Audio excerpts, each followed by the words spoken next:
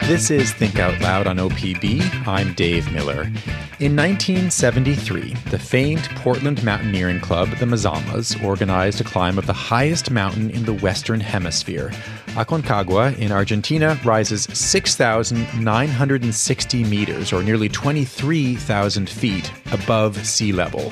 8 Americans, including 4 Oregonians, were on the expedition. 2 of them never returned.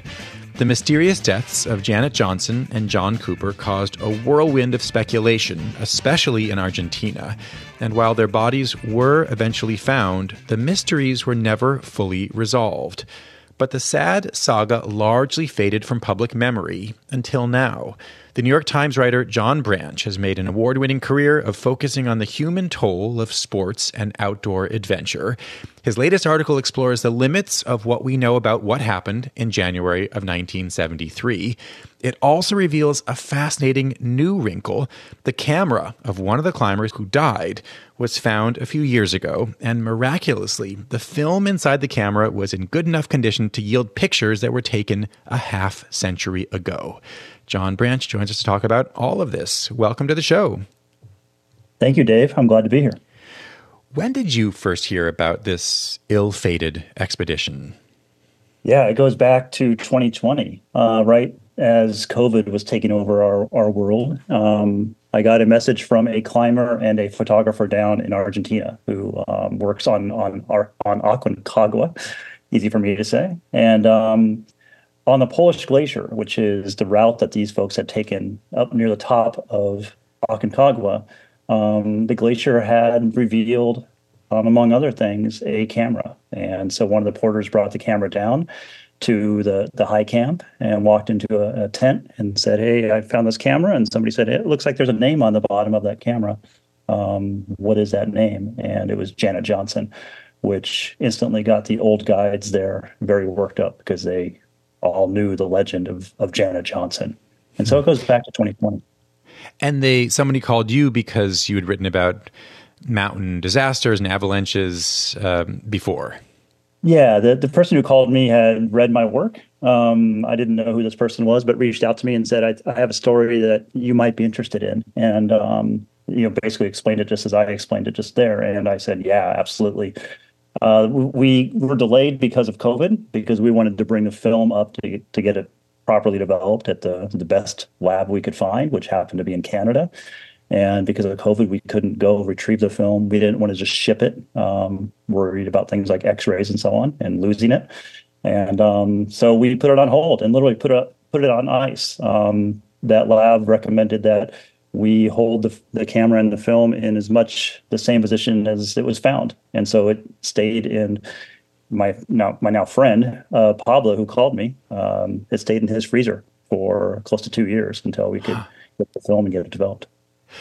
We'll get to the expedition from 50 years ago in just a second, but is it fair to assume that the rediscovery of this camera was tied to climate change, the receding glacier?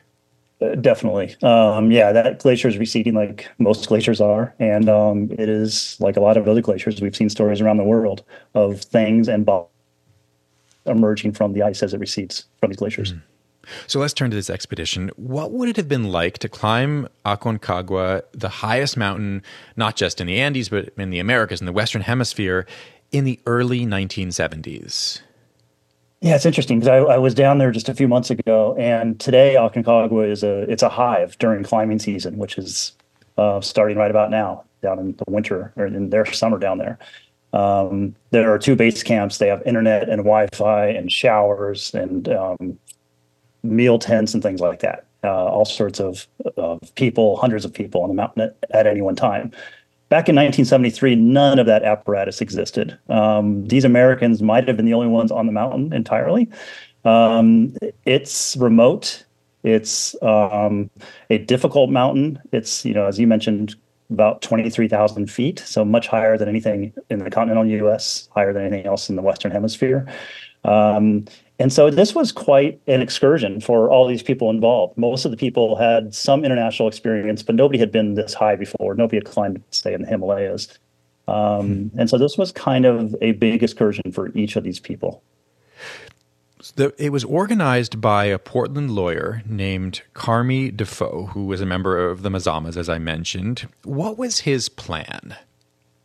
Yeah, so his plan was to assemble a group to climb Aconcagua and to not do the normal route, which is still the normal route for most people that climb the mountain, but to go up the Polish Glacier.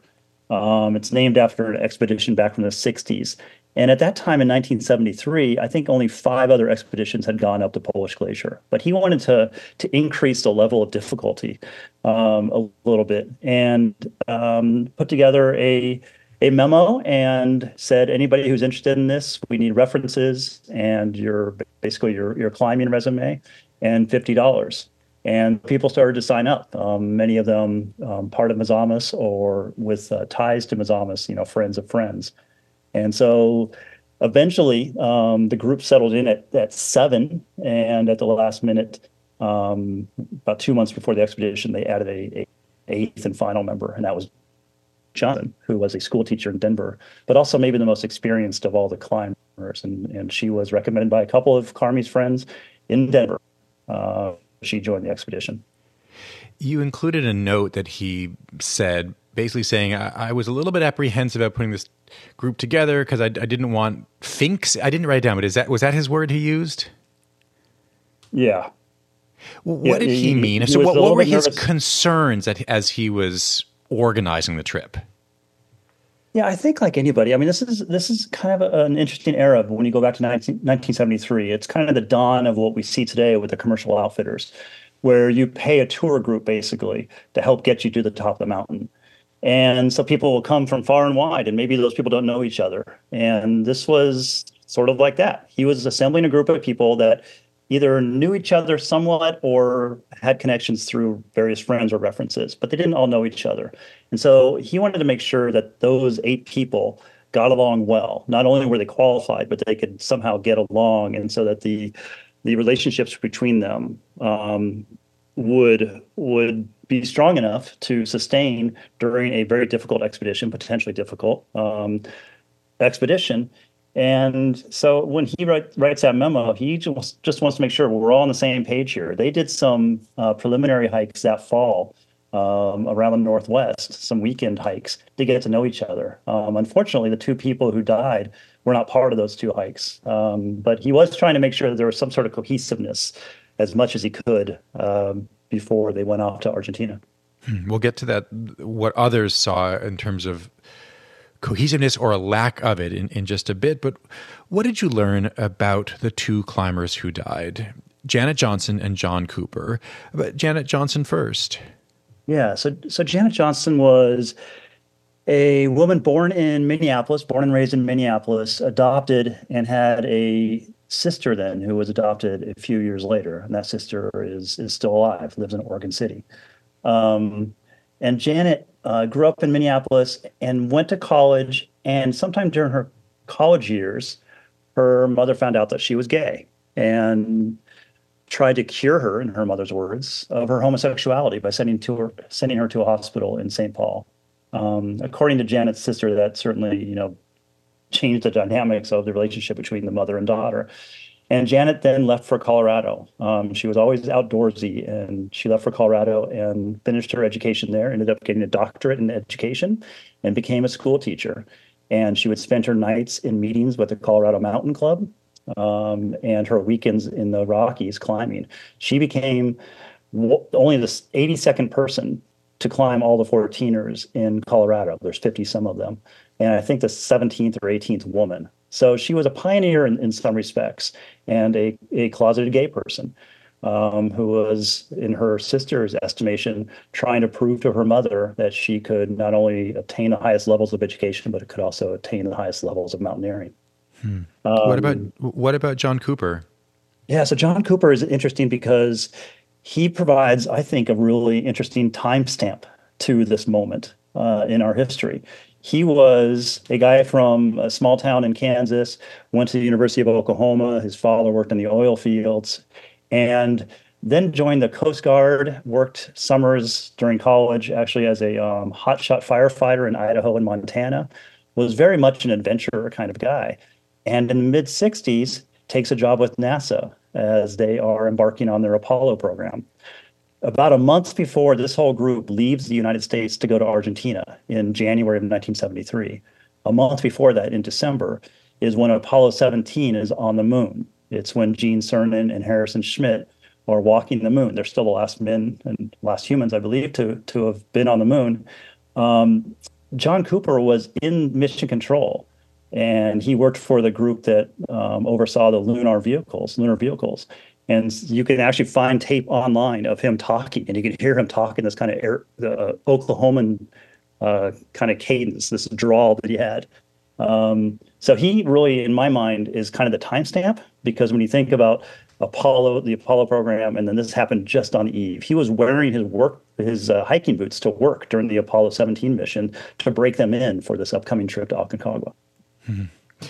If you're just tuning in, we're talking right now with the New York Times reporter John Branch. His latest article is about a 50-year-old fatal climbing expedition and mystery that involved 4 Oregonians. You spoke to a reporter who covered the expedition as it was setting off 50 years ago. What was his sense of this group?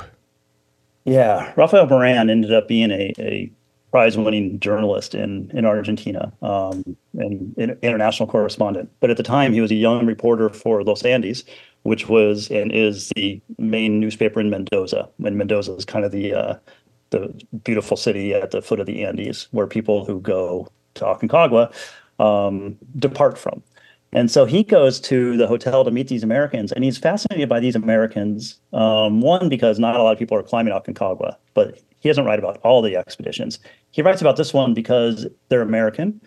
There's a woman, there's a man from NASA, and they want to do the Polish Glacier, which is a more difficult route. And he thought this would just be an interesting story. So he goes to Hotel Nuttabara, where all the people are staying in Mendoza, and meets them. And his recollection is that he instantly felt like these people are not taking this seriously enough. They seem to be a little in over their head. They don't seem to understand just how difficult Aconcagua is. And they also just don't seem to get along that well. They don't seem to know each other very well. So he tells the newspaper reporter that he's with, or I'm sorry, the photographer that he's with, hey, make sure you take their pictures today. I want pictures of each one of them, because I have a feeling, I have an inkling they're not all coming back. And sure enough, 2 weeks later, those pictures appear in the paper as the expedition collapses and 2 people die. When did things start to go wrong? Well, pretty quickly. They go and they get dropped off at the trailhead, basically. And it's a 2-day, actually today they take 3 days, but they tried to do it in 2 days, hike up to base camp. And base camp's at about 15,500 feet. So you're already higher than any place in the continental U.S. On the way to base camp, one of the members of the expedition is already not feeling well, is already feeling the effects of high altitude. As they start moving up to Camp 1 and start doing the kind of yo-yo movement of their gear up to Camp 1 and back to base camp, then up to Camp 2 and back to Camp 1, the youngest member of the party falls ill from high altitude sickness, and he stays in base camp. Very quickly. I mean, they're trying to do this all in about 7 to 10 days, and within the first few days, they have now gotten down 3 men, and then as they get up to Camp 3, which is at the base of the Polish Glacier, they're about to embark on a summit attempt, and another person gets sick, and the guide takes that person down. So now you have 4 of the 8 Americans are back at base camp, and the guide from Argentina is back at base camp. And now you have 4 Americans who are deciding that, hey, despite all that, we're going to keep going. And that's when things really went wrong. That included the two of the Oregonians, Bill Zeller and Arnold McMillan. They were the last ones to see John Cooper and Janet Johnson alive. What did they say happened? Yeah, so the story that they told, and most of it we can verify, and going back to old diaries and their reports when they first came down the mountain, and from witnesses. The 4 of them went out to Polish Glacier. They got a slow start. They had hoped to make the summit and be back all in one day. Instead, they spent the night on the glacier, and they dug a snow cave. The next morning, John Cooper, the NASA engineer, says, "I've had enough. I'm going down." And they said he seemed like he was in reasonable shape. He understood where camp was. He knew the way to get down, and so we let him go by himself. Obviously, a fatal mistake as it turned out, and something that probably wouldn't happen today. So the three of them, Janet Johnson, Bill Zeller, and Arnold McMillan, decided then on day two of the summit push, continue upward. And again, it's slow going. And they get up to the summit ridge, a couple of hundred vertical feet from the summit, and it's now nighttime.